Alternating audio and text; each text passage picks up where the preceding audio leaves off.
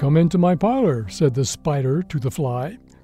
At least that's usually the way it goes. In most showdowns between spiders and flies, the odds weigh heavily in the spider's favor. Today, however, we'll look at a few species of fly that manage to turn the tables on their eight-legged foes. When many spiders capture a fly, they don't eat it right away. Instead, they poison the fly and wrap it in silk. They leave this silk wrap package for later consumption, just the way you store food in your pantry, instead of eating it all right there at the supermarket. Imagine yourself as a fly passing a web full of these wrapped-up dead flies. You might imagine you'd be frightened by the spectacle of your comrades wrapped up like so many Hostess Twinkies. Not so for Microphorus crassipes. This fly species sees a spider's larder as a golden opportunity.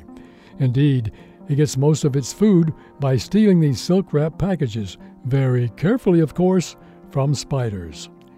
Another type of fly found worldwide, called robber flies, take this thieving concept one step further.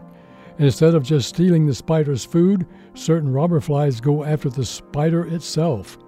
Robber flies have been seen snatching a spider off the ground, carrying it away, and eating it.